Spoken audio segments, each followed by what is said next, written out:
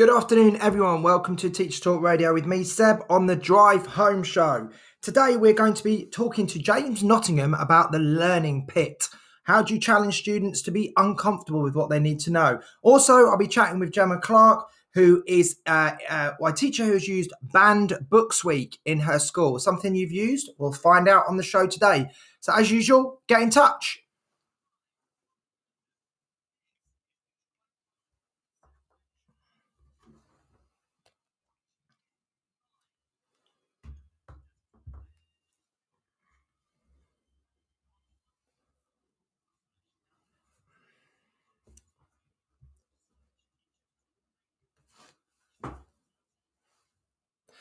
Good afternoon and welcome back. Apologies for the show last week. I had a severe technical difficulty, which meant I couldn't do the show, which I was really sad about. But the good news is I've managed to get my guest from last week to move onto this week's show. So nobody's missed out.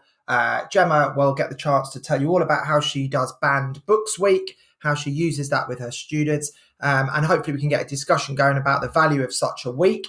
I'm not sure if anyone knows about it or you used it here. I think it's a bit of a US phenomenon, but maybe many people here in the UK may use it. But it might be a primary thing, I'm not sure. But let us know. Get in touch as usual. Press call in or message me on the chat, on the text, and get involved. It's the 7th of October and it's beginning to get towards the end of term. So I hope everyone's feeling pretty knackered, which you probably all are. But remember, it's only a few weeks to go. We're nearly there. I've just got to push through another week. So as well as Gemma, who will be on the show a little bit later, probably around 5 o'clock after the news. Before that, I'm going to be talking to James Nottingham. Now, James Nottingham is the creator of the Learning Pit.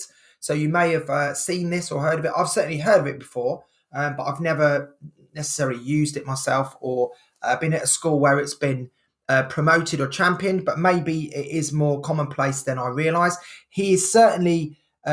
this is certainly a global brand that James has built. You look on his website, he does all sorts of work across the world with the Learning Pit and the Learning Challenge. So I'm going to be talking to him a little bit about that in a short while. But essentially what we need to know, first of all, is any of you people out there, do you use the Learning Pit? Is it something you've done before at your school in the past? Is it something you use now? Is it something you've tried? You maybe have criticisms of it. Or maybe it's something you think is absolutely amazing and more people should use it. But, Teachers Talk Radio, we're all about opinions. So feel free to get involved. There's a brilliant show last week about booklets, Emily's show, where it provoked a lot of debate on something quite simple, really, just a booklet. The idea of using booklets, and it created a massive debate. There's about 5 or 6 people all talking about it all at the same time. I got involved. I waded in. Tom was there. Mark Henser got involved. So it just goes to show a simple topic in our profession can divide everyone, really, and put everyone into different camps, because ultimately we all do different subjects, we all teach different key stages, and we're all teachers of different lengths of experience, different cultures. There's so many different factors that I think that is what makes Teachers Talk Radio exciting. That's what makes our job exciting, is that, there's not one way to do it. And there's lots of research out there, but of course we all know it's a lot of it. The best teaching is you learn it on the job in the classroom. So welcome to all the people who've joined me today. I hope you're well. It's 4 o'clock, just after 4 o'clock on this Thursday drive home. We've got 2 brilliant guests that we're going to be talking to on the show about the Learning Pit and also about Banned Books Week, which I, again, didn't know anything about this until I was contacted by Gemma about being on the show. And so I did a bit of digging, and essentially it's a fantastic week. I think it's from America this started, where you introduce students to books that are actually banned or have been banned either in this country or usually elsewhere. And then you use that to get kids excited about reading by saying, oh, it's banned. And that obviously can get kids really excited to feel like they're doing something a little bit naughty. But then obviously you then get into the reasons why. So I think Harry Potter was even one on there for different reasons. And there's obviously lots of issues with depictions of gay or lesbian characters, etc., being a big reason why some countries and some cultures have banned certain books because of the, seen as promoting that kind of those attitudes, and therefore if a character in a book, even though it is a story, guys, then it wasn't seen as happy. And that got me thinking about banned films, Clockwork Orange and things like that had been banned in the past and then weren't anymore. And perhaps the fact a lot of that is to do with changing cultural attitudes, and also the other way around, isn't it? You see a lot of things now, films with warnings, because they are, completely culturally insensitive to us in 2021, maybe more acceptable in the 80s. And therefore, I noticed it the other day, a film saying, please note this may cause offence. So it can work both ways. But should we ever ban a book? I'm not really sure about that. I think it's a very risky territory. But obviously this is an idea to promote the idea of banned books so that students can be introduced to the idea of censorship, introduced to maybe the reasons why they're banned and what that means to them and their belief systems. So I think it's a really, really interesting thing. So Gemma's going to be on later. We're going to talk about that. But if you have done Banned Books Week in your school, I think it was actually last week. Which is why Gemma was supposed to be on the show, but obviously I had a few problems. So you obviously probably finished it now if you do it. But let me know how it went. Do you do it? Or is it something you want to know a bit more about? In which case, stay tuned. Because Gemma will be on in a little while. Now, I'm managing to do the show today, so I'm very happy that I've managed to get back on the airwaves and have you with me. But I am operating on a Chromebook today, so for the first time. So this is an experiment for me. I've got silly little headphones in, not my normal ones. I've got my normal mic, but this setup is a little bit different. So if my jingles or my links are not as smooth as normal, please forgive me for today, because I'm just getting to know a slightly different way of doing it. Get in touch. Tell us how your week's been. If you've got anything to add on Banned Books Week, give me a message or a text. Is it something you've done yourself? And also, because we're going to come to that bit later in the show, also I want to know about the Learning Pit. Okay, so have you used this concept of the Learning Pit or the Learning Challenge? It has lots of links to thinking hard, growth mindset, all the proximal development stuff, theory. But obviously it's about making people struggle, essentially, to then get out of that pit, or that when we all find a struggle and we all find something hard, obviously that's where you learn, and that's where you have to be resilient, and then getting yourself out of that pit to the other side. But obviously I don't know a lot about it. I'm not the expert. James is the expert. So hopefully James, in about 10 minutes or so, will be calling in, and we can get to know what it's all about. So yeah, two things that are out there in the world of education, two things that I'm not overly familiar with, but two things that I'd love to talk about today, and I'm excited to talk about with my guests, and thanks to them for giving up their time, and two topics for you guys to join the debate, join the conversation. So you can either call in with my guests or after my guests using the Podbean app, clicking the call in button as usual, or you might want to just send me a little text through the message function and just put your opinion on there if you're a bit scared to call in, or maybe you're just busy. But just let me know what you're doing. I always like to know what people are doing. Obviously, I'm in London. It's a kind of dry, boring kind of weather day today. It's coming to 2 weeks before the end of term. But are you still at work? I've raced home to do my show, but are you still at work working, or are you driving home? Are you stuck in traffic? Are you going to stay at work for a while? I know a lot of people have had open days, haven't they, the last few weeks? Certainly near me in secondary schools, a lot of schools have had their open mornings on a Saturday. And I'd be interested to know about that as well. How many people get time back? I know schools I've worked in, we'd finish early on a Friday, so that we could get a few hours back, but it was directed time. So we were told we had to come in, but we got a bit of time back. I've been at other schools where they give staff the Monday morning off. But increasingly, it seems that a lot of staff have been asked to do open days, but not necessarily getting any time back. So that's also an interesting debate. So is that you? Do you feel aggrieved about that or not? Or was your open day, do you feel that's part of your responsibility to do it, to help, get the school, keep the numbers high, and keep you in a job, essentially? If you don't have any kids, you haven't got a job, have you? So yeah, I suppose we've all got to promote our places of work, but it's just interesting in the well-being angle on that. So yeah, like I say, James will be on shortly. We're just going to try. I'm going to hopefully try and just do a quick ad break and hope that this is not going to go wrong. Otherwise, I'll be in trouble with those their bosses above. But yeah, let's give the adverts a try. Need support with your phonics teaching? Did you know Oxford University Press now has 3 DFE validated programs to help you? Read Write Inc Phonics, Floppy's Phonics, and the brand new Essential Letters and Sounds. Essential Letters and Sounds will get all your children reading well, quickly, using phonics books you may already have in your classroom. Developed by the Knowledge Schools Trust English Hub, it's affordable, easy to use, and makes teaching phonics with letters and sounds more effective. Whatever your school's phonics needs, Oxford has the solution. To find out more and receive support from your expert local educational consultant, visit oxfordprimary.com/phonics.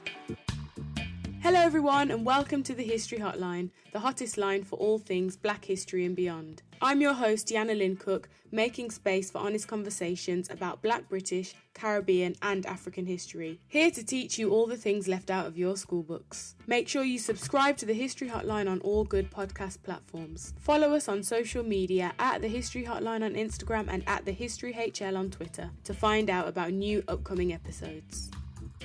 Do you struggle with people pleasing? Is it a constant battle managing different and difficult personalities? Why not inspire, challenge and empower your team through the MAL CPD Essential Coaching Skills for School Leaders course, or gain practical skills to become a strong and compassionate leader through the Assertive Leadership and the Emotionally Intelligent Leader courses. All MAL CPD courses are accredited by the Institute of Leadership and Management. Find out more at www.malcpd.com.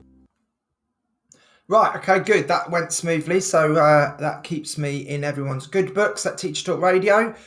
So that's good. So I know that's worked. Yeah, good. So welcome back to everyone. If you're just joining us, any moment now, I'll be speaking to James Nottingham, who is the creator of the Learning Pit and also the Learning Challenge. So I'm going to be discussing with him some of it, well, how he started it all, how it's going, and what he hopes teachers will get out of that. So that will be in any moment now. In the meantime, James having a bit of trouble there. Just need to click on the call-in button. James, it worked earlier when you did it, and I didn't let you in because it was a bit early. So click it again, click the call-in, and I will allow you into the studio, just like a Zoom call. So you don't need to click any link. Just click the call-in button on the Podbean player. So hopefully in a minute now, James will be with us. But in the meantime, I'll just give you a bit of background on the Learning Pit. So obviously the Learning Pit was started quite a while ago. And from there, it's obviously grown and grown. I think he's trademarked this term. And now the website is called the Learning Challenge. And that is slightly... it said, I've tried every call-in button. Well, I don't know what to suggest there, James. There should just be a call-in button on the Podbean. You did do it at 4:00 when I started the show because it came up and it said, do you want to let James in? So if you can do whatever you did at the beginning again, and I just need to admit you to the studio, but I need you to do that so that I can actually allow you in. Sorry about this, everyone. A bit of a technical trouble. But yeah, just click there. There should be a green sort of circular icon. Just having a look. If anyone's listening into James and wants to send him a message and help him. Oh, here he comes. That's it, James. I'm going to let you in now. He seems to have found the button, so we're all good. James, are you there? Hello. Hello. Sorry about that. That's all right. It turned out I had to hang up first. Oh, yes, because you'd called earlier and then it was probably still feeling like it was on a call. Well, nice to join you. Yes, good. Well, that was a challenge. That's what you want, isn't it, James? A little struggle. Yeah, apparently. Apparently. Okay, so great. Thanks for joining us, first of all. And obviously, like I say, I'm no expert at all on what you do.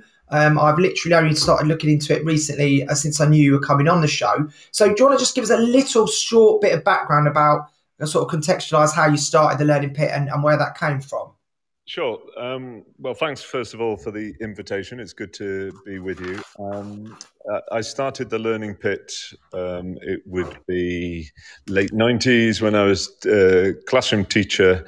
At the time, I had a year 5 class, and these kids, they had challenging lives outside of the school, but in school they seemed to want to play things a bit safe, and they gave up quite easily and quite quickly if they faced any challenges. And I knew that they would learn more if they would step out of their comfort zone, but they just didn't seem willing to as much as I had hoped. And so I tried various things to encourage them. And of course, a part of that is praise, part of it was encouragement, part of it was demonstration.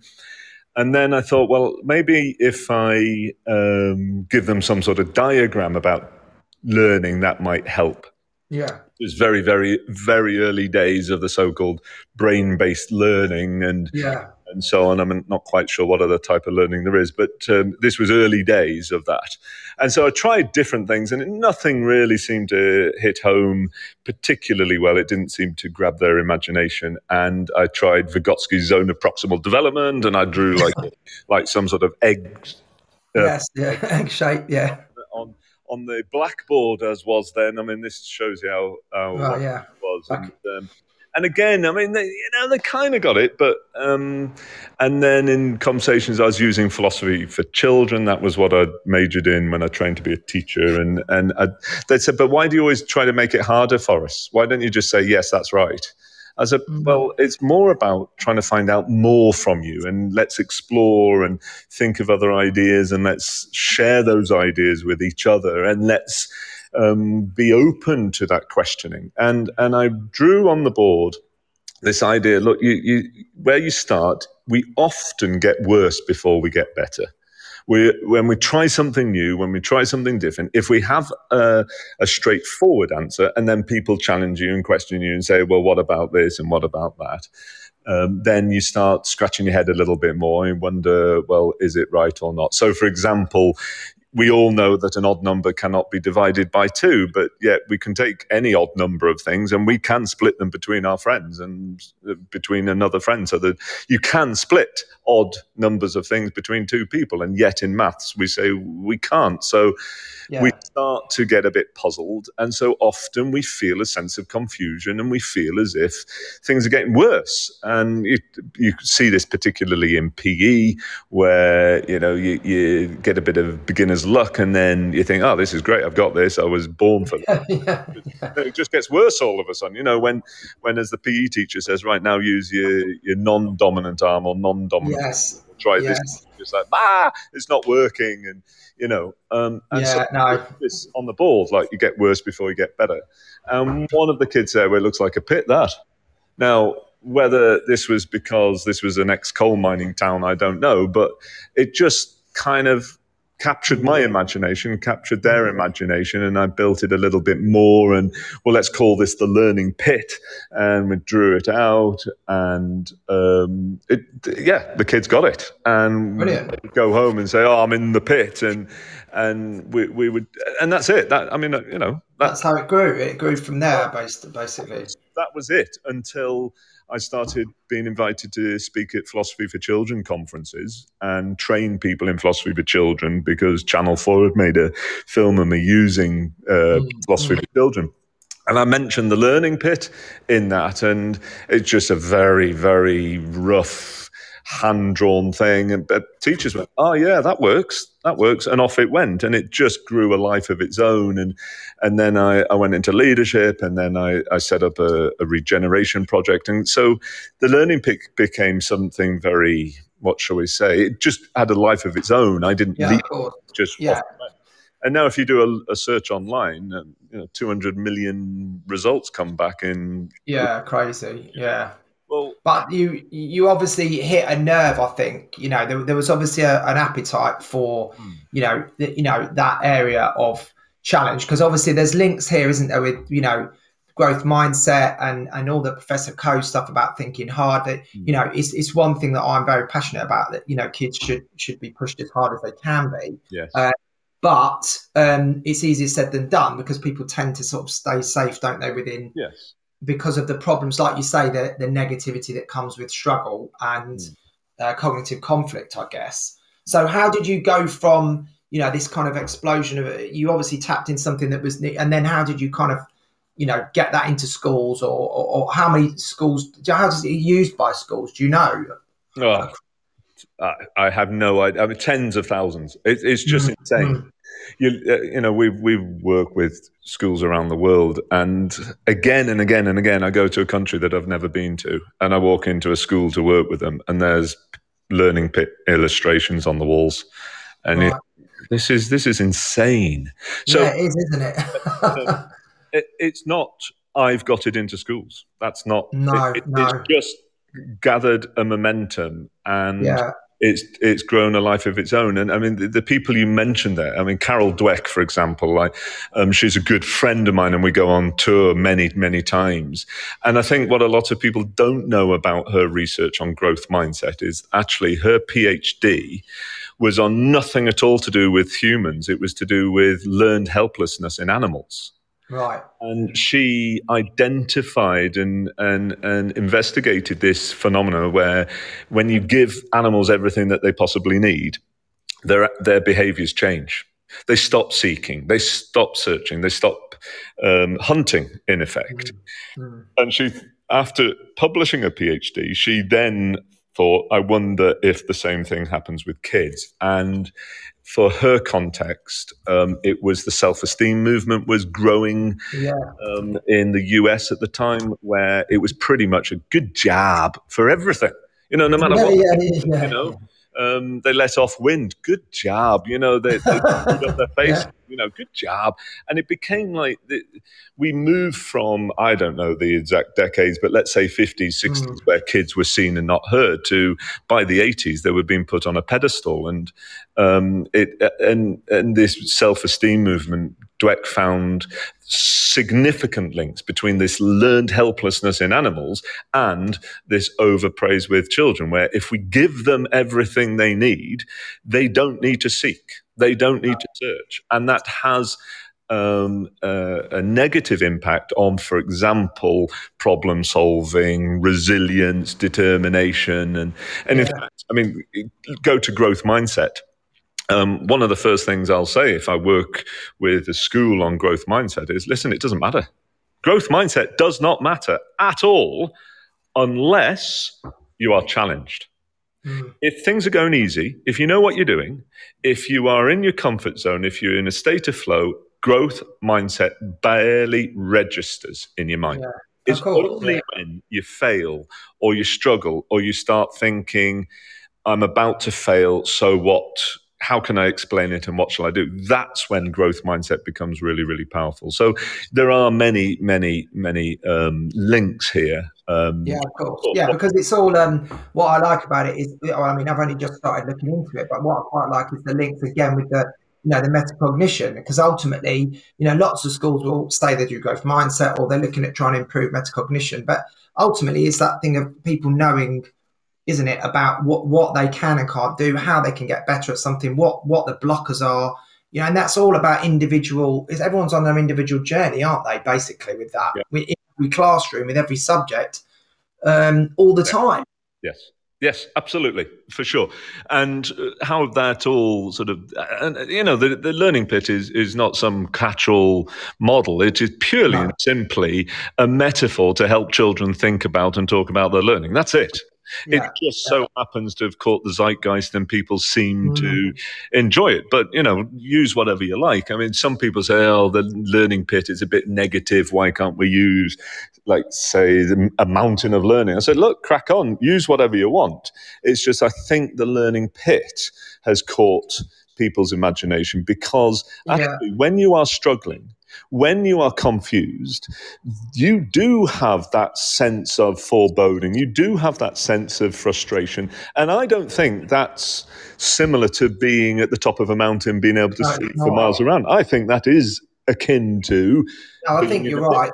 No, I think you're right, because I think ultimately that feeling of, it is a going down feeling, isn't it? Of struggling, not being able to do something. It is kind of negative at that point of how you feel, like learning to drive a car. It is frustrating. But I agree with you. I don't think the mountain metaphor doesn't really work as much for me. It might do when you get to the top, but you're going up in small steps. That's more like scaffolding, isn't it? Yeah, absolutely. You're not talking about that. You're talking about plunging people into that zone, if you like. Yes. To come out the other side better off, I guess. Yeah, and absolutely right, absolutely. And when you come out of the learning pit, there's that sense of achievement. I mean, call it the eureka moment, if you like. It's that sense of, woohoo, I got it. And then you start looking at research. Let's say Dylan Williams' work, and we all know his name from Assessment for Learning. But if you look at his work, and he's absolutely crystal clear, if students do not have to work hard to make sense of what they are learning, they are less likely to remember it in 6 weeks' time. Of course, obviously. Yeah, and then you look at the role of mistakes, and this is some fascinating research where they compared, and this is 47 different studies on the role of mistakes in classrooms, and they split these kids. This is 47 different studies at different times, different countries, different age groups, and what they did was they randomly split kids into two groups. One group were given direct instruction. That's the typical way we teach in maths, right? Here's how to do long division. Here's how you do it. Right, I'm going to do a few worked examples on the board. Then I'm going to ask you to go and try it out. And then we'll see what answers you get, and I'll mark them. That's a typical direct instruction. And then the other group were given a much shorter and smaller amount of information, and then they went and tried it. And when they made mistakes, it was the mistakes that were then used as the teaching point. So, look, why is this wrong? What went wrong here? What can we do to change that? And so what they did was they compared these groups before and after. They gave them tests immediately after the teaching, and both groups did well. The mistake group, or the productive mistakes group, if you want to call them that, did ever so slightly better. But there wasn't much of a difference, but they did ever so slightly better. But here's the clincher. 6 weeks later, the productive mistakes group did much, much better than the direct instruction. And get this, 6 months later, the productive mistakes kids could still do it, whereas most of the direct instruction kids couldn't. Interesting. Isn't that, but don't you think, would you call that, and I might be wrong here, but would you call that more, is that what people would typically refer to as more discovery learning, or is that not? Because I'm seeing more and more in schools over the last few years, a preference for the direct instruction, a preference for, lots and lots of input, and less, I'm seeing less and less of, risk taking, not for the sake of experiments or being wacky, but exactly what you're talking about learning from mistakes, trying it out. And it's not an either or, though, of course. No. And we all know that what works for one kid doesn't work for another. What works for one class doesn't work for another. So direct instruction actually is superb, particularly if what you are doing is moving them from knowing nothing to knowing some stuff. Right. But the productive mistakes approach is much, much better for moving from some stuff to understanding that stuff. Right. And that's the biggest difference. And in effect, it's moving from surface to deep, or from knowledge to understanding. That's when the productive mistakes work. But you have to do direct instruction, or you don't have to, because you can get the kids researching and finding. But it is about the right time, the right place. But for me, this idea of it's that long term. If you want kids to pass the test next week, forget everything and just drill them. Seriously, just drill them. Yeah. If they're not learning it, are they? That's just recall, isn't it? Really? Yeah, but that's what most tests test. I mean, if they've got SATs next week, and if they've got their national fives next week, for example, then hell, just drill them. Yeah. But we know that we are not here just to get them to pass the test. I mean, grades are important, and I was listening at the beginning of your show about numbers of kids. If you don't get good grades in your school, the numbers of kids in your school will eventually drop, particularly if you've got slightly switched on or aspirational parents. Things will affect it. So you've got to get good grades. Isn't it? Yeah. But we also know good grades are not sufficient. What we also have to do is help them to be imaginative and curious and resilient and determined and know how to problem solve, etc., etc., etc. And so this is a case of let's teach them in such a way that they will pass the test next week, but they will also remember it in 6 weeks' time, 6 months' time, 6 years' time. And it will also be a part of their psyche because they will be saying, and here's the phrase that every single time Carol Dweck and I go on tour together, she uses this phrase, and that is, I can figure this out. That's growth mindset in a nutshell. If you've got kids saying, I can figure this out, not I can do it, not I'm the best, not I'm the worst, but I can figure this out. That's growth mindset in a nutshell. And so absolutely. That's what I'm aiming for with the Learning Pit is by guiding them, by challenging them, by encouraging them through the Learning Pit. When they come out of the Learning Pit, they will be thinking, well, look at me, I figured it out. Or we figured it out if it's a collaborative thing. The more you do that, the more you build this sense of self-esteem, the sense of self-efficacy, that term is bouncing around these days, that I can influence outcomes. The more you've got your students, your pupils, and indeed staff, if there's any leaders listening, the more you get people thinking, we can figure this out. Yeah, absolutely. Anyone else? I'll keep you on the line for a few more minutes, James, if that's okay. Anyone else out there who uses the Learning Pit or wants to know more or is interested in it, please just send me a message, or you can obviously call in. I'm interested to know, because I looked at your website obviously before the show to get a bit of background.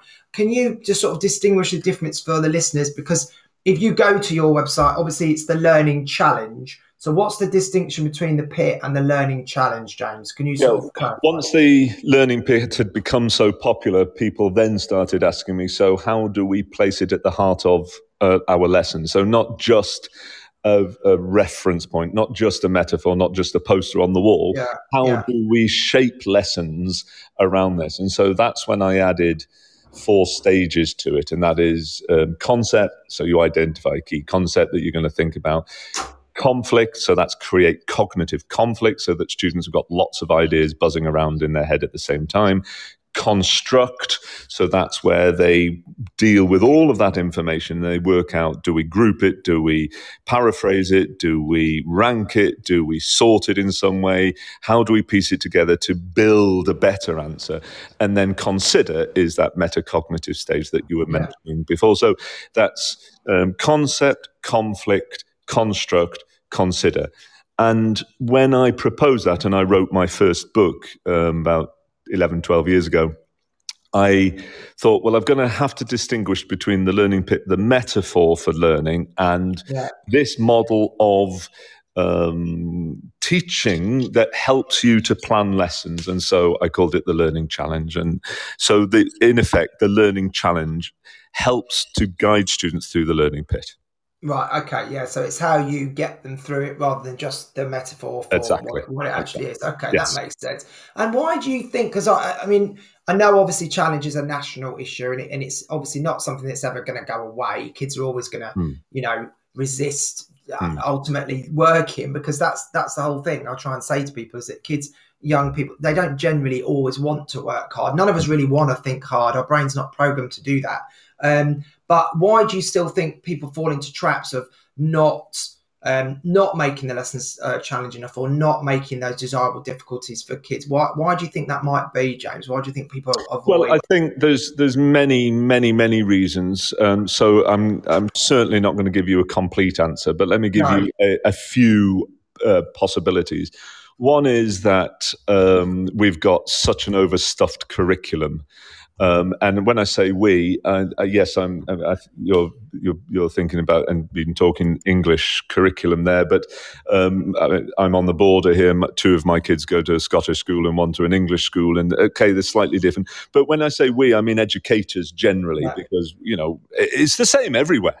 Yeah. Everybody's got a curriculum of one sort or another. And a curriculum is important because it identifies the bodies of knowledge that has been decided is important. So, but the problem is we've got a lot to get through and we've got way too many kids in each class. with such varying needs. And of course, right now, as everybody will say, even more needs than they ever had before. So the problem is we have gone into a habit, often, not always, but often, of let's just get through this stuff. Yeah. Rather than thinking, okay, what is absolutely necessary, and what is it that if I get them deeply involved in it, will then actually enable them to pick everything else up. So that's where the thinking skills movement came from. When Carol McGuinness wrote a paper in 1999 about we have to teach kids how to think as well as what to think. And the problem was then we swung from a knowledge-rich curriculum to a thinking skills-rich curriculum as if it was an either-or. Well, actually, you know what? We've got to do both. That's what we've got to do now, isn't it? Backwards and forwards between them. And what this is about is saying, you know what?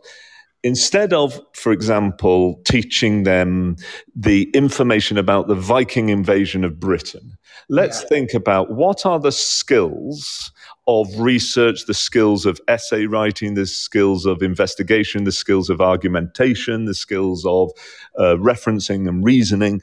Why don't we start with that, right? What are the skills, the learning skills that we will teach through the context of the Viking invasion of Britain? So my lesson planning now is something along the lines of I'm going to teach them how to ask related and specific and thought-provoking questions about the Viking invasion of Britain, rather than I'm going to teach them about the Viking invasion of Britain. So that's the emphasis there.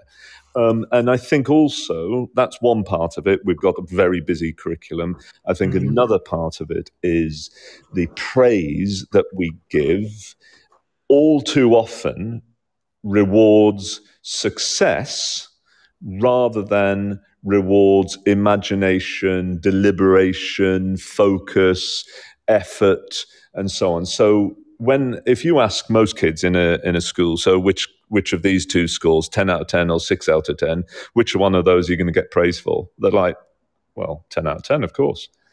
So which one are you more, if I give you an easy test or a more difficult test, which one are you more likely to get 10 out of 10 on? They say, well, the easy test. So why do you think then that they pick the easy test or they go for the easier option? Because they know that if they get it right, if they finish quickly, if they are the best at it, they will be praised, they will be rewarded. And so I think part of our praise, and I mean, this is nothing new. I'm in effect, what I'm doing is paraphrasing Carol Dweck's work here. What we've got to do is emphasize a different part of the learning process. So instead of rewarding achievement, or rather attainment, that's probably the better word. Instead of rewarding attainment. Or performance even, really, isn't it? Exactly, performance. Let's reward learning. Let's reward progress. Let's emphasize growth.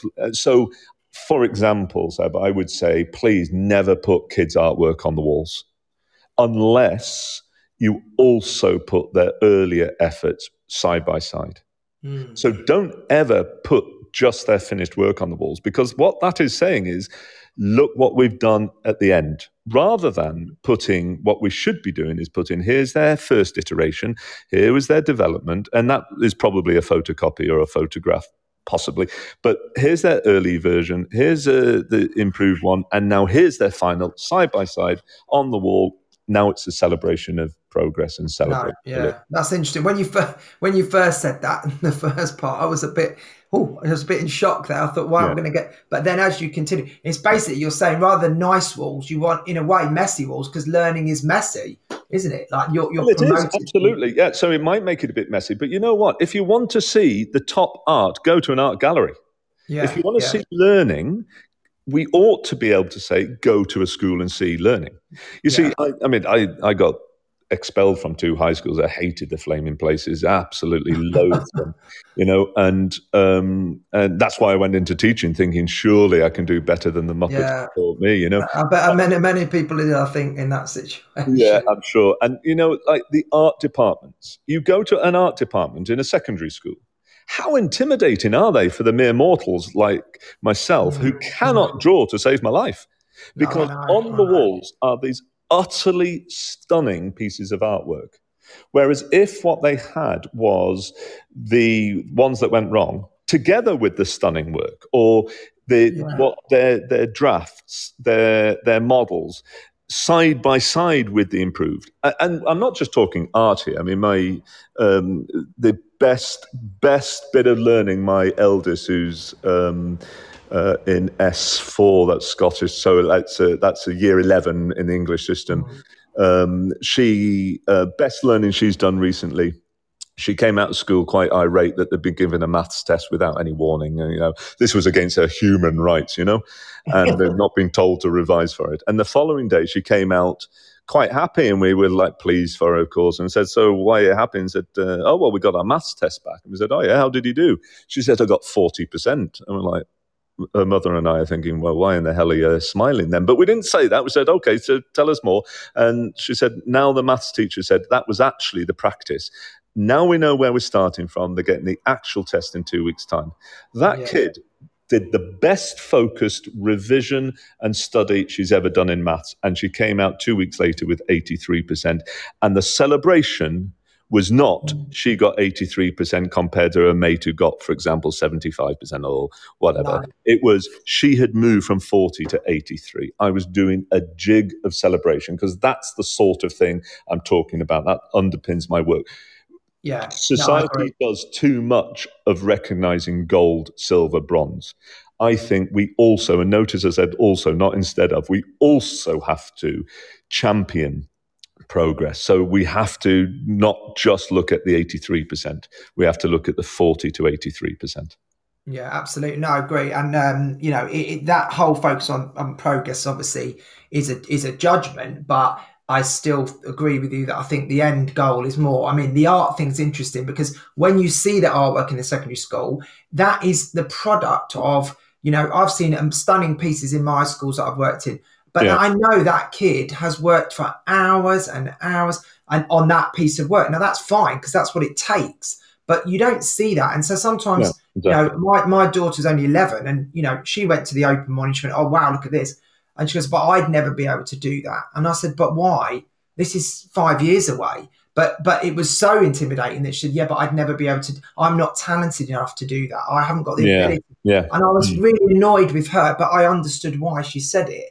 And I said, no, you've got to realise that's taken them months to do. But yes. I get what you're saying. It's not obvious to someone looking at it. It really isn't. And we have to make it way more obvious. I really honestly think that, and every parent's evening, when the parents say, how's my child doing in relation to everyone else? We only ever answer that question with, here's how your child is doing in relation to how your child was doing last term.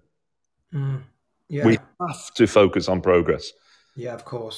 Society already does enough rewarding grades and medals and trumpeting the supreme performers. They already do that. So what I think we need to do is not forget that because that's how life is, but to champion and to amplify that progress, do everything we can to recognize that. And it's not an either or. Funnily enough, the more progress they make, the better the grades are going to be anyway. Of course. And so that's what I'm doing with the Learning Pit is I want my students to recognize and to viscerally feel this sense of, look at me, I've overcome this, I've figured it out. Or look at us, we've figured it out. I want every single group that I've ever get to do group work, I want every single one of them to think we figured it out. Not we did the very best production of the whole class. We figured it out. That's the key. Yeah, of course. And I think that just to end on, I think a good takeaway for anybody listening to this, because I know we've got a lot of listeners. We have a lot of people will listen to this afterwards. James as a podcast and download it. One takeaway I think I would have is that idea of when you plan a lesson, to go back to your Viking example, don't look at what is the mere content I want them to be able to get. Because it's surface level, like you say, and I might remember those facts at the end of that lesson, but I'm not going to really deeply understand why the Vikings invaded or, the problems, what they had to get. So I think you're right. I think looking at lesson planning as the depth necessary or the skills necessary, as opposed to, and the key concepts, which I know some schools do, people put that in for their curriculums or whatever, but I still think the go-to for most teachers probably is, right, what am I going to get through in an hour? What stuff can I give them for an hour that's going to facilitate them, filling in a sheet at the end and sticking it in? So, no, really interesting to chat. Now, listen, James, I could chat to you all night about this because it is fascinating stuff. And I'm really glad you joined us and give me your time. There's loads more things I wanted to talk to you about, but we are going to run out of time, and I've got another guest to come. Yeah. So just a big shout out to you for coming on and sharing your time with us. I wish you all the best of luck with what you're doing. I completely agree with a lot of what you're saying about education, and that's really lovely to hear.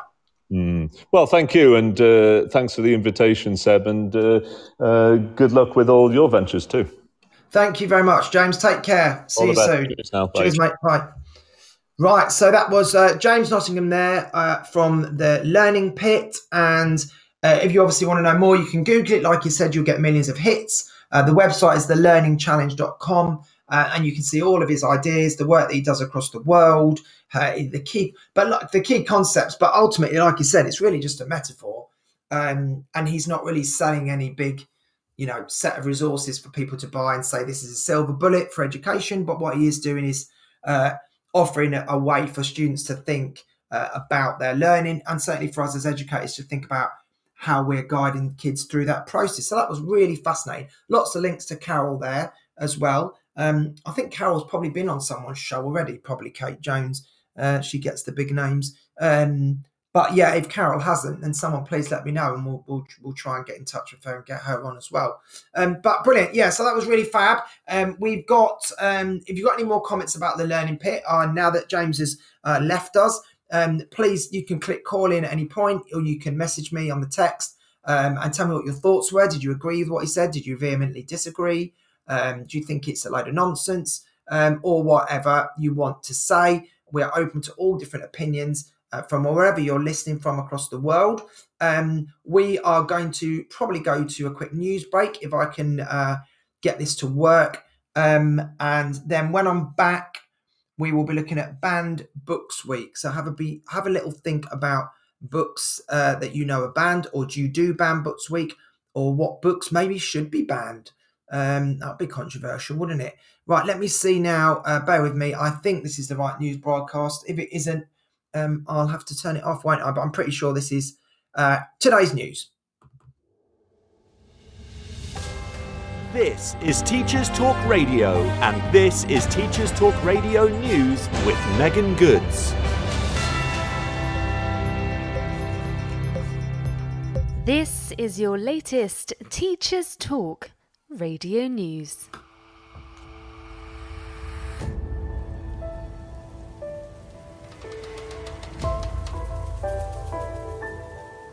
The government has laid out plans to make offering, advertising or providing essay writing services to university and college students for financial gain illegal. The new measure will be part of the Skills and Post-16 Education Bill, which hopes to transform further and technical education. The Department for Education said it hopes the criminalisation of essay mill services will stop students from falling prey to deceptive marketing techniques from contract cheating services.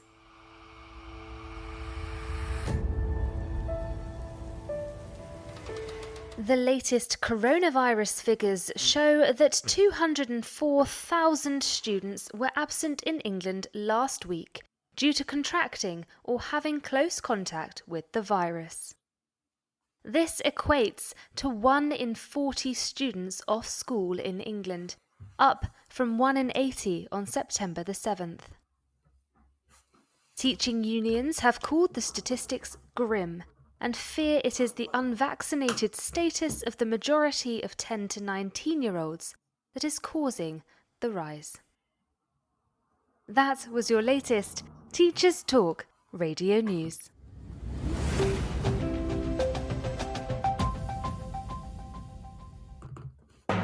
Live from London, this is The Drive Home with Seb Ventura on Teachers Talk Radio.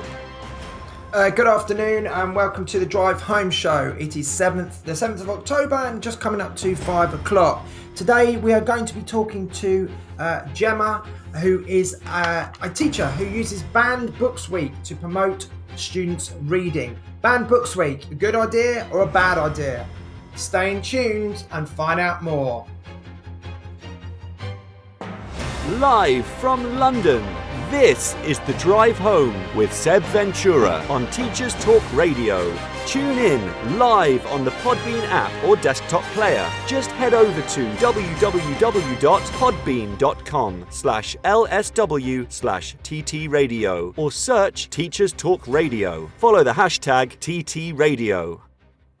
Right, okay, so I feel like I'm gaining a bit more confidence, getting back into my old ways with the show. The Chromebook seems to be behaving itself, which is interesting actually, because this opens up a whole new world for me, because doing the Drive Home Show at 4, as you can imagine, I've been racing to get home against traffic quite often on a Thursday, but maybe this Chromebook is a game changer, because I might actually be able to broadcast from school or from any other kind of exotic location I can find, such as a Costa or somewhere, providing it's got decent Wi-Fi. But anyway, that might be one for the future. Suggestions, please, on a postcard of where you would like me to broadcast. I actually remember Tom Rogers, who set up Teach Talk Radio broadcasting once from Edinburgh, I think, and I did remember thinking, how's he doing that on his phone? But clearly he was just using a Chromebook. Sorry, I'm a little bit slow with that pickup, but my home computer was always a safer bet for me.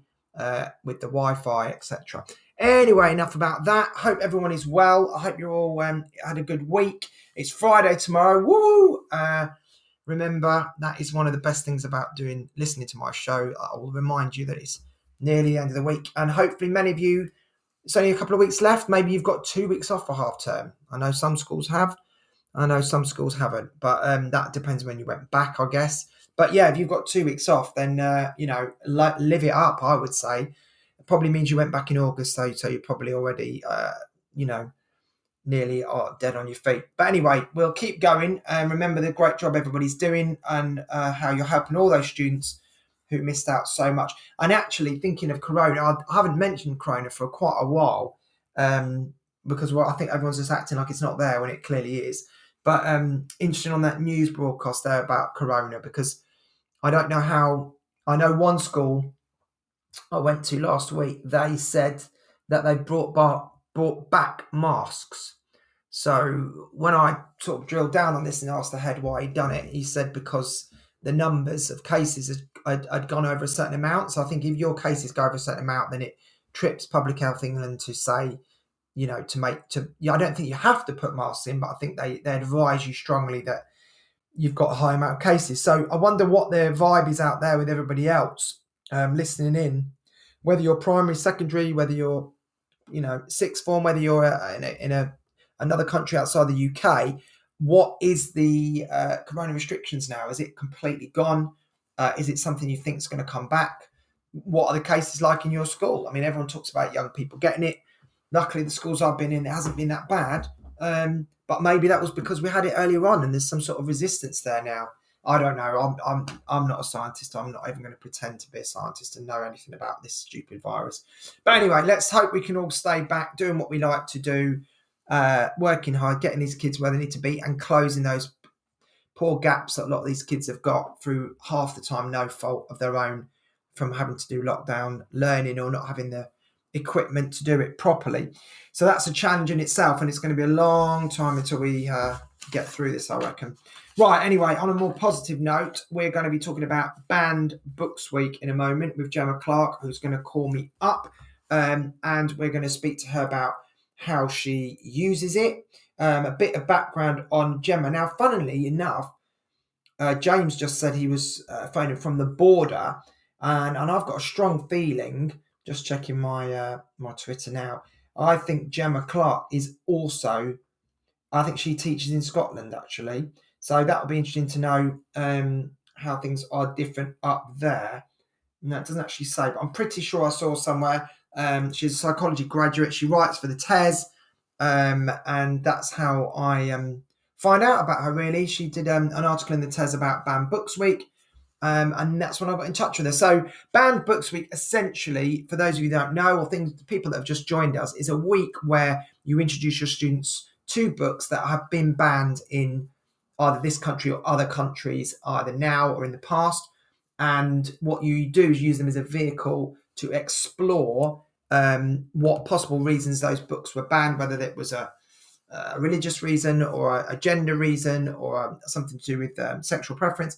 And then you use that as a way to get kids into realising their own opinions. Right, I can hear a bit of rustling around there in the background. I've let Gemma into the studio.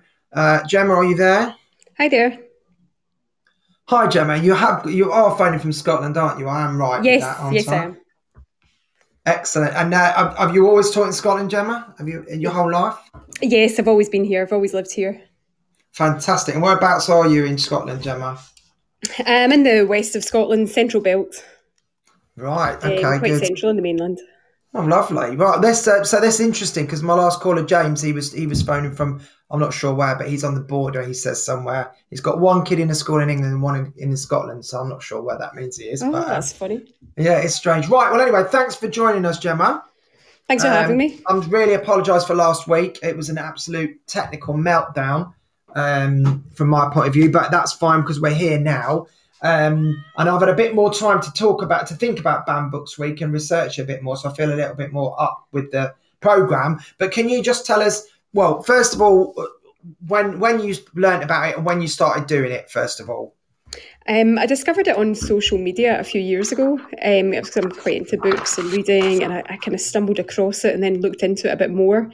So I just found the whole concept really interesting, especially when you look into the kind of books that get banned. It's not like this cancel culture that we're always hearing about. It's actually liberal books, books with LGBT characters that are prone to getting banned a lot. So it's a really interesting thing. It's not just for schools, it's for anybody, really. It's meant to be a celebration of the freedom to read and intellectual freedom. Right, okay, so it's not necessarily aimed at schools, it's just a worldwide thing to get people thinking about books, I suppose, and freedom of speech. Yeah, that's interesting. So then is it an American thing? Is that where it started from, that it's common in America, or is it not from there? Maybe I've misunderstood. Yeah, it seems to be a bigger thing in America. Hopefully it'll catch on in other countries. I mean, there are some UK accounts, but they don't seem to be that active or that busy, but it does seem to be a reasonably big thing in America. Yeah, that's what's going to be my next question. Do you know of any schools in the UK, obviously aside from yourself, do you know any other colleagues or other schools that you know that do this Banned Books Week? I don't, but I'm hoping it will catch on because I just think it's such a great idea. And when children see reading as something rebellious, then it makes them want to do it. Absolutely. So let's talk about it a bit more in detail then. So I looked at some of the books that were, like you say, some of it was the LGBT, Q, that stuff. But there was other reasons as well, wasn't it? There's lots of reasons these books are on the list. And this banned books list, is the one that you use all the time, or is that changing all the time? There's usually online you can get the list of the books that have been banned most that year. So it changes from year to year, because for quite a long time it was The Handmaid's Tale. Obviously that book was written in the 80s, so that's been around for a long time. But the last 3 years in a row, it's been George by Alex Gino. That's the most commonly banned book at the moment. So it changes from year to year. Tell us a bit about that, because I started to research that a little bit to find out a bit more about it. Tell us a bit about the Alex Gino book and why you think that's always on the list. Yeah, I love this book. So it's by an author called Alex Gino, and on the blurb on the back it says, when people look at George, they think they see a boy, but she knows she's not a boy, she knows she's a girl.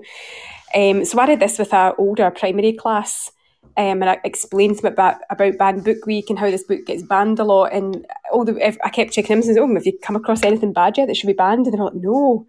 Why would you ban this book?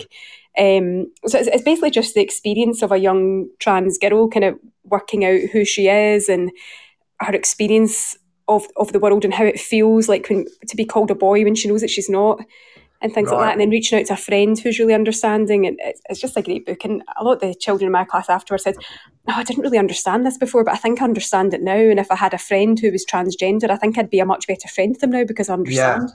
No, massive. I mean, I think that is the thing that I found most fascinating when I started looking into it before, when I knew you were coming on the show, is the idea that you read these books to younger children, especially your, primary, and that they don't understand why it's banned. That's what I love about it. Yeah, exactly. Because children don't have these kind of prejudices. They don't have homophobia and transphobia unless they're taught that. So they often can't get their heads around why you would ban books like this. Yeah, I mean, if you look and compare it to films, it's very different. But you can see a film that was banned, I don't know, The Exorcist or some extreme horror or violence, or whatever, and you can see why, can't you? You can think, well, actually, that's probably not appropriate. And you don't really want that. Even though I'm massively on the free, censorship thing, I don't think works of art should be censored anyway. But that's a separate argument. But you can see that with film, and you can kind of think, all right, well. But with this, it's kind of more, I don't know, it seems more dangerous in a way, because it's like you say, if these kids don't think there's anything wrong going on, it's like, why are they not being exposed to it? Yeah, exactly. And there's always a lot of kind of drama made in the media when there's discussion about at secondary schools maybe moving on from books like Mockingbird because there's some racist content. It's very one-sided coverage. You'd think it was only books like that are being banned, but it tends much more to be liberal books. And I see banning and picking better resources as being two different things. Like, you might decide, actually, this text is quite dated and there's some, kind of messages in it that are wrong, but that, finding a text that's better to teach doesn't mean that you've banned the book and that you're not allowing children access to it. I see that as different things. Oh, totally. And also it's context, isn't it? Because I say again, with films or with older books, I mean, I don't think I've ever read a book that's been banned, so maybe I need to do that. But, with films, again, you can think, the context of it then compared to now, people's attitudes have changed. But it is interesting what you're saying about it being more liberal books as opposed to strong. If it was some strong, like you say, racist or anti-Semitic book, you could get that almost. But when it's actually more liberal and saying, let's all live, let people live how they want to live, then you think, why would you ban that? Exactly. And when you look through the list, it is pretty much all liberal content. There's nothing you can think, oh, well, that's really offensive or racist or anti-Semitic. There aren't books like that making the lists. No, of course not. And what about the when you sort of pitch this to the kids and you say, do you highlight the fact that it is other countries or other cultures' reasons for it? How do you bring that into it? Well, it's quite interesting because, like Harry Potter, for example, that does get banned in schools in the UK. I know of schools who have banned that book. In the UK? Yeah. I've heard of a teacher who teaches in England whose school doesn't allow the books. Wow. And it's to do with a clash with religious ideology and thinking that children will start to dabble in witchcraft. If they read Harry Potter, and that's a sort of gateway to that. But I think there's so many interesting discussions in that. Like, for one, just because you read a story about witchcraft doesn't mean that you're going to take it up. And two, witchcraft is misunderstood anyway. It's a kind of peaceful, spiritual practice that a lot of people adopt. So even if it did generate some interest in that, why is that necessarily a bad thing? No, but that's, like you say, there's two whole elements to that, isn't there? I mean, God, if I was going to be worrying about that, like even like Philip Pullman and stuff, you could argue, couldn't you? Like the first time I read Northern Lights trilogy, I was actually quite shocked. I thought, well, this is a kid's book, and actually it's dabbling with a lot of issues of the afterlife and death, etc. There's strong religious connotations, isn't there, in that book? But but I might think on one level, all right, will a kid get that, or will they understand that? But I certainly wouldn't think, and they shouldn't read it. But the Potter thing's crazy, I think, really. I know, and I think a lot of people push the narrative that the book gets banned because people want to cancel J.K. Rowling, and that's not the case. It is about how the books clash with religious ideology. I'm not a particular fan of J.K. Rowling. I don't like the things that she's tweeted. I find it transphobic. I think she's hurt a lot of people who are big fans of the book. But that's worth a discussion with children as well. Like, do you cancel the books, or do you take the message of the book? Because I think the message of the book is to accept people who are different. And I think that's a discussion worth having. Like, personally, I wouldn't now, pay to get into Harry Potter world or anything like that. I'm quite conscious of what I fund, but I think the books themselves, exactly. But I mean, it's expensive, but although I'm not a fan of that author because of some of the transphobia that she's put on Twitter, I don't necessarily think that's a reason to deny children access to the books. Of course, and you can detach the author's persona from the actual fiction itself, can't you? I mean, I've read the Potter books as well, the films, etc. And I think it's just good storytelling. It obviously, captures kids' imaginations, and I think you're always going to get that, wizardry and boarding school kind of vibe. And it's just got some good characters, hasn't it? But it doesn't necessarily mean we have to agree with everything she says.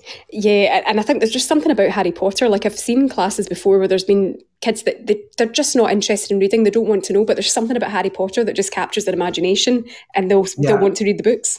And that is surely, like you say, the goal of all of this, especially this book suite, but in general, is that, it's hard enough getting to kids to read anyway, isn't it? Without, you can't, I don't think as adults we should even start saying, oh yeah, that's not a good book, or don't read that, or that author's not. I think you can't go down that road. You've got to make them, obviously you've got to let kids know that some books they might not like them, and it's acceptable to, give up on a book if you don't find it interesting, I think. Yeah. Oh yeah, exactly. Like, I think in this day and age, because children are so used to having games and screens and the instant gratification, that maybe doesn't come naturally anymore to put in the effort that it takes to read a book. So, I think the interesting discussions you can have because of Banned Book Week, and of course making it seem like a rebellious thing to do, is something that makes it quite appealing. As soon as I know a book's banned, I want to read it. Because it's probably going to be good, and your children pick up on that as well. But yeah, I agree as well. Like, I always say to children at reading time in school, I want you to persevere with it through this 10 minutes because you need to give it a chance. But if you're not interested in it after that, you can pick another one for next time. Yeah, I know. I hate that. I've done that myself before. I push myself to, and obviously you do get the odd book, don't you, where it's a slow burner, or, it takes you time, and then actually at the end you think, well, it was worth that. But other times I think if you're not hooked in the first 2 chapters or 4th chapters, then I just think, well, that author hasn't, made me appeal to me. So I'm not going to give up my time forcing myself to read it. So you said, interesting. So you went to the Potter there with the UK, but what about worldwide then? About how do you mention, I guess my question is, how do you mention, this is banned in, I don't know, France or wherever it is, Iraq, without sort of putting down that country's culture? How do you get around that?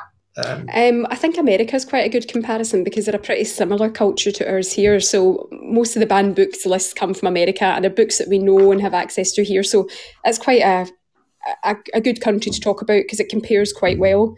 So it's not like you're kind of, criticising a different culture, because their culture is very similar. Yeah, of course. And I guess if you did use, like, I don't know, China or somewhere that's far, far away from the students' understanding in this country anyway, I think there might be an easy way to just sort of dismiss it, isn't it? As, that's a completely different culture to ours. Therefore, they do, obviously Japanese, people read the book the other way around, don't they, for starters, which I always love telling kids that because they can't handle it when they find that out. Because that's a classic cultural example, isn't it, of how, they do it, what people might say they do it wrong, and we say, well, actually, maybe we do it wrong, So, so that's good. So you mainly stick with America because it's easier to pitch that, I guess. Yeah, and they understand the reasons. Like, at first, I think the kids are like, oh, is this illegal? Are you breaking the law? Are you going to get in trouble? But, it's explaining to young children, it doesn't mean that the book's illegal. It doesn't mean that you can't get it. It means that lots of people have tried to get it banned from schools and libraries to stop you having easy access to it. So it doesn't mean you're breaking the law. It just means that it's a book that people try to ban from public places. Yeah, I suppose there's all that that line into kind of, the Hitler's Germany as well, isn't it, of taking things away, or the situations in history where people have tried to control societies by, not letting them see books, kind of thing. I always love that bit. Do you know the film Interstellar? No, I haven't seen it. Right. Well, in that Christopher Nolan film, in that there's a lovely little scene where it's set in the future, basically, but lovely little scene where the dad goes to school with his daughter, and they talk about textbooks and how, the world's got rid of these textbooks because they're telling people stuff they didn't want them to know. They didn't want society to know, the stuff that actually happened. And the dad and the parents even get really annoyed because he knows it did happen. Anyway, it's a bit of a sideline, but it's a good little scene about that idea of taking books away. So did you do it from Monday to Friday then? Or did you do it all last week? Or did you just do it on one day? How did you actually structure it all? I started speaking about it last week. And last week we just finished a novel. And we started Harry Potter this week, and we spoke about that as an example of a book that gets banned. So they were interested. They were asking about lots of other ones, and I mentioned The Hate U Give, and they asked about that, and I said, well, it's not that I would ban that book and stop you from reading it, but the content is a bit too mature for primary age. So I said, so it's something I hope you read when you're older, but sometimes it means that, sometimes the content just isn't appropriate for your age, and that's not the same as banning the book. Yeah. Do you get any problems from parents or anything like that saying, why are you doing this? Or, like you say, if it was, you obviously, you're professional, you wouldn't introduce them to something that's not applicable. But have you had any problems or parents saying, why are you doing these banned books or anything? Or are they just not aware of it? No, I've never had any problems. I think because the children understand the concept so well. And I think the main thing is to just make sure that the books that you use in school are age appropriate. Yeah. Other than that, Scotland is going to be the first, or is now the first country in the world to have LGBT inclusion embedded into the curriculum. So, if ever there was any question, then the legislation is on your side on that kind of thing. Right, yeah. Yeah, so I don't think, prejudices like that should really be entertained anyway. No, of course not. Yeah, just had a caller there trying to call in. If you want to try again, that's great. If you want to join the conversation, sorry, Gemma, I don't know whether the person is calling in to join in with what we're saying or to discuss with Gemma difference of opinion. I don't know, but if you want to try again, it might have just been a finger slip accident. I don't know, but if that person who was just trying to ring in wants to try again, then be my guest. So parents are fine with it, and then so you picked that Potter book, and then have you done other ones? What did you do in the previous years? Did you do different ones? With younger classes, I've done the book Untangle Makes Three. So this is a lovely kind of children's illustrated book. So it's the true story about two little penguins in Central Park Zoo. So penguins always couple up and they stay together for life like humans. Yeah. So there was these two wee boy penguins who had coupled up, and the zookeepers could tell that they were together and they were going to stay together. And there was an abandoned egg that they gave to the boys. And the boys looked after it, took turns keeping it warm like any other couple of penguins would do, hatch the chick, raise the chick, look after it. It was just a lovely story. And there's a bit in the book where it says Untangle was the first penguin to have two daddies. Yes, again, a lot of children are just baffled why you would ban that book. They say, that's a lovely story. Why would you ban it? And the reason it gets banned is because people are homophobic. Promoting that. Yeah, no, but isn't that brilliant? Because I saw that example as well on the website, and I was like, I literally was reading it going, it took me a few seconds to actually process why I don't get it. What is it about the penguin that's so offensive? And then you realise, that's just, it's going against the norm, isn't it? It's going against the social norms, and so people, don't want to promote it. But this is the thing: is it promoting it to get a kid to read that book? Is it, like you said earlier, that doesn't mean they're going to go out then and have a same-sex marriage, or do you know what I mean? It's not making them do it, is it? Yeah, you can. A person's sexuality is it's not something you can choose. They're not really aware of that at that age anyway. All it does do is let them say, there's lots of different types of people and different types of family, and who you are and who your family is okay. And that's it. It's the tolerance issue, isn't it? Basically, that you've got a lovely little story, but there's a sort of moral of the story, but which is probably not even deliberate, is it? It's probably just there to illustrate a point, I guess. But that's lovely. What's that story called again, Gemma? Untangle Makes Three. Right. Okay. I knew, is that actually a children's book, or is it yeah, it's a children's book. It's all pictures and illustrated. Right, it's for sort of kind of infant ages, sort of early primary stages. Yeah, really young ones. Oh, that's really cute. That's really sweet. And what year do you teach? Do you have a set year you teach, Gemma, or do you change each year? I don't have a set year. We change each year. I've usually got the older children, but not always. I have had infants before in the past. Right. Yeah, I've still got all my kind of books for the younger stages. I've hoarded them in case I ever go back to the down the school. Oh, of course, yeah. I've got hundreds of them. Don't worry, in my cupboards that I should do something with. Right. Well, anyway, that was really lovely, Gemma. Thank you for getting back to me, and sorry about last week. So I appreciate you giving up your time this week to join us and telling us a bit about it, and hopefully this can be something, like you say, that maybe other schools in the UK pick up, and it becomes a bit more of a big concept, because I think it's definitely a way in, isn't it? It's a way into reading. I hope so. I've discovered a lot of great books through it, like The Hate You Give. I love that book. I don't think it's appropriate for primary school, but it really contextualises racism and the difference between prejudice and systemic racism, which has lethal consequences. I think it's great example if you're teaching class to give that example. Who's that by? That's by Angie Thomas. Right, and that is that appropriate for sort of teenagers and above, or? Yeah, sort of teenagers, I would say. So it's really interesting because it's about a black girl whose friend is shot by the police, and in the media they try and make out, he was dealing drugs, he was a thug, like trying to justify that this young black boy was killed when he'd done nothing wrong. And also the girl has a white boyfriend and her dad's not happy, so it really shows the difference. Like the white boy isn't being harmed much by her dad not being happy, whereas her friend was killed, and it really gives you a concrete example of the difference between prejudice and racism. Right, excellent. Yeah, no, that's another one that I've not heard of, but I'm sure other listeners will have heard of that. But yeah, that's another great recommendation for teenagers. So brilliant. Okay, so thanks very much, Gemma. I'll have to let you go and get on with your evening. When are you breaking up for half term? Tomorrow's our last day. I can't wait. Oh, tomorrow. What is that about? That's super early. Did you go back in the end of August then, really early? Or? Yeah, we're back middle of August. Yeah, right, so we've been back for a while. Oh, yes, it's slightly different up there. Well, you're very lucky. Well done for getting through another term. Yeah, and, have you just won't get there. We will get there, yeah. I'm just closing my eyes and waiting to come over. But have you just got the 1 week off? Yeah, just a week. Okay, well, have a lovely time up there in Scotland. And thanks for joining us on Teacher Talk Radio, Gemma. Thank you. Nice to talk to you. Take care. See you next time. Bye-bye. Okay, so that was Gemma Clark there. Really happy to have Gemma on because she booked me out in her diary last week, and then it all went a bit Pete Tong, and she's managed to book me out again in her diary this week to come on and talk to us about that. So thanks very much to Gemma, and also thanks to James Ayer for giving up his time to explain, go into loads of detail about his beliefs on the challenge and the learning pit, amongst other things. We're going to have a quick ad break. Don't go away. It's coming up to 5:15. We've still got time for some more call-ins and some messages and some chat, but will just join us after these adverts. Need support with your phonics teaching?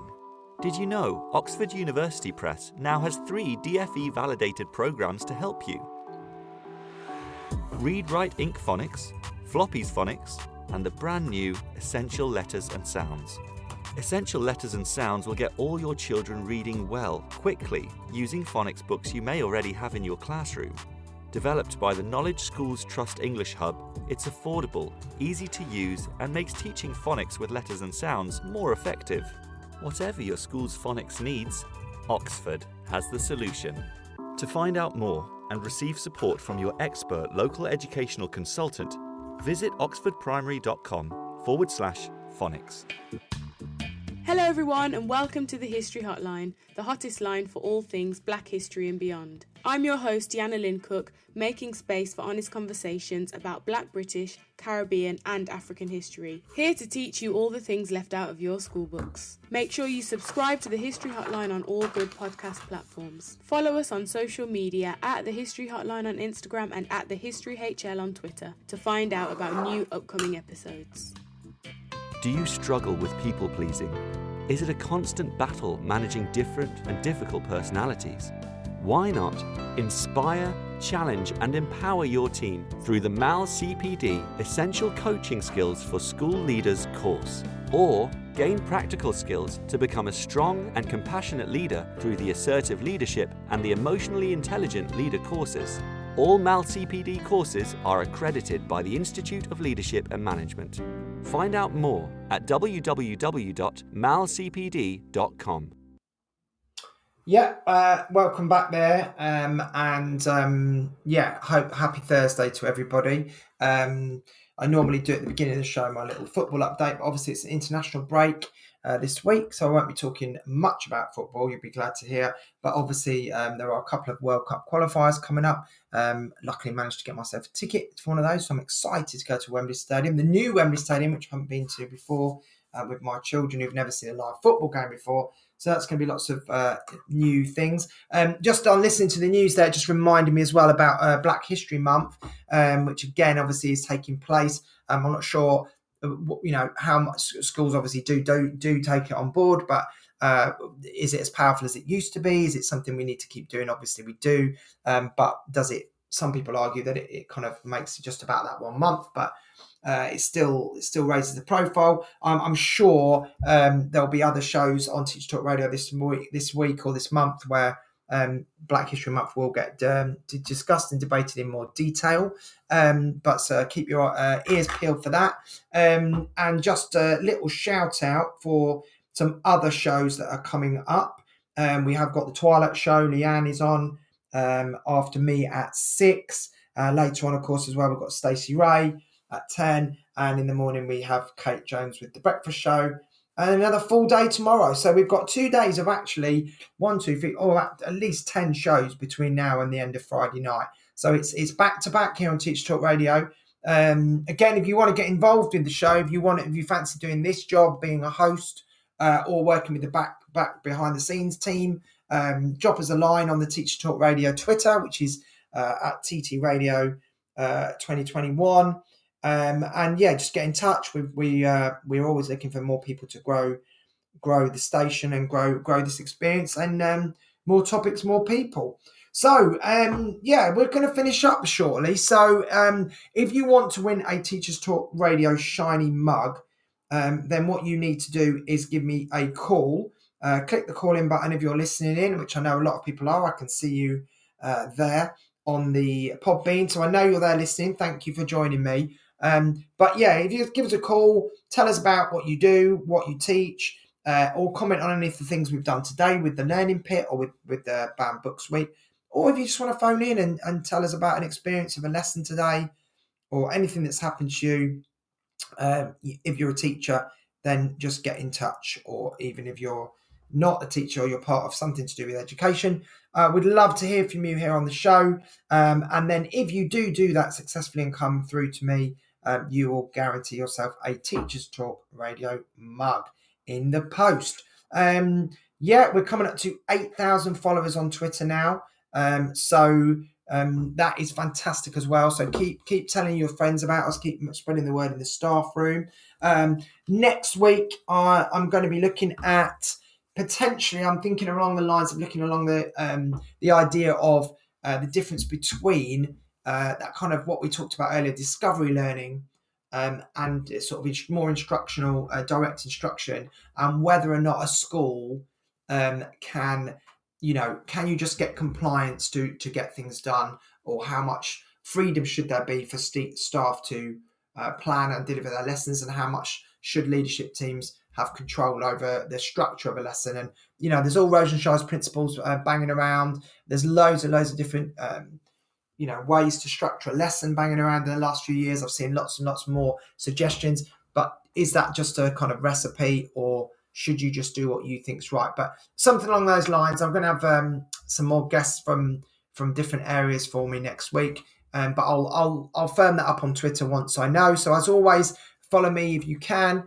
to get updates on my show and other bits and bobs. And my Twitter handle is @Tripitaka74, inspired by the TV program Monkey from the 80s. So yeah, we're just coming up to the end now. I think we've had some great chats to sum up there. James Nottingham and the Learning Pit.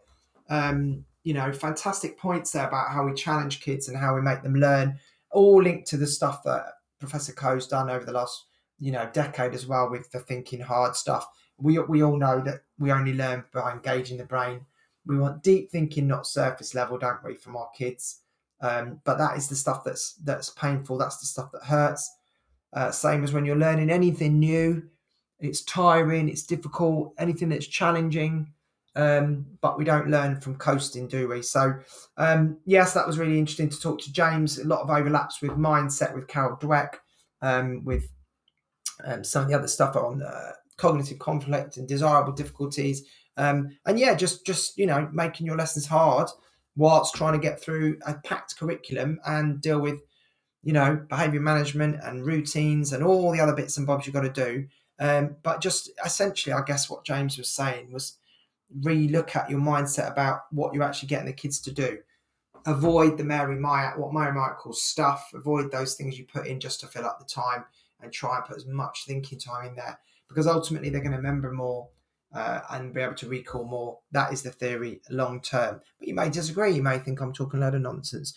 But anyway, we've got a few minutes left. So like I say, call in, press the Podbean call in button, or message me on the text message with anything you want to add about what we've done today or anything in general. We talked to Gemma Clark from Scotland, talking about how she used Banned Books Week, which is a phenomenon it's in America, but anywhere can do it, just to get kids to read books a bit more by basically getting them to have their interest piqued or their curiosity piqued by mentioning a book has been banned, to make them think, oh, why is that? And then you reel them in, and the next thing you know, they're reading and they're enjoying it and they don't even realise. And also opens up lovely, you could use it for citizenship or PHSE or all sorts of lessons you could use it for in terms of, wider curriculum to try and get people to understand about tolerance and about difference and diversity and all of those, using one of those books. And Gemma mentioned two. There was one, I wrote it down, one there about transgender, and one also about racism. So there was The Hate U Give, and there was one called George, I think by Alex Gino. So they're books to look up. But as always, obviously, any of this stuff that I've done today, hopefully I've stimulated the people listening to learn something new. You might want to go away and look those things up or widen your understanding of it. And if not, then that's fine. You can just chill, switch off after a busy day, I'm sure. But I really appreciate everyone listening today. I hope you enjoyed the show. Obviously, I'll whack this on the old Podbean podcast, so you'll be able to listen to it through our website, which is www.ttradio.org. All the shows are on there. The back catalogue's on there if you want to go back and you missed one. And I'll be putting that on there straight away after. But yeah, thanks for those people listening live. Hopefully you enjoyed the show, and there was lots of interesting debate and discussion from my guests. And also, if you want to be a guest, anybody can be a guest. You don't have to be an author or a writer or a public speaker of any sort. I would just want teachers to call in and discuss teaching and pedagogy and working with young people. So if you want to be a guest again, let me know. Message me on the Twitter or through the message app. Drop me a line, and we can get you on there. But that is basically us done, I think, for today. I forgot my packed lunch. That's my little story from today. Made myself a packed lunch, left it at home, got to work, realised that, and I think I've had one packet of crisps and a sweet and a packet of sweets all day. So I'm kind of running on empty now, guys. So sorry if my show's not been as sharp as it might have normally been. But the good news is the Chromebook seems to have behaved itself and worked. So that should mean now I don't have to quit Teacher Talk Radio due to technical issues. I should be able to be live and direct with you every Thursday from now till the end of time. So yes, thanks for joining us. Take care. Enjoy your Friday and your weekend. And as those nights begin to get darker, just remember to wrap up warm, keep healthy, keep safe. And let's hope we can get through this winter without another bloody lockdown. Eh? All right, thanks everyone. And that is me over and out. See you next time. You've been listening to Teachers Talk Radio. Tune in live and listen back at ttradio.org. We look forward to hearing from you next time on Teachers Talk Radio.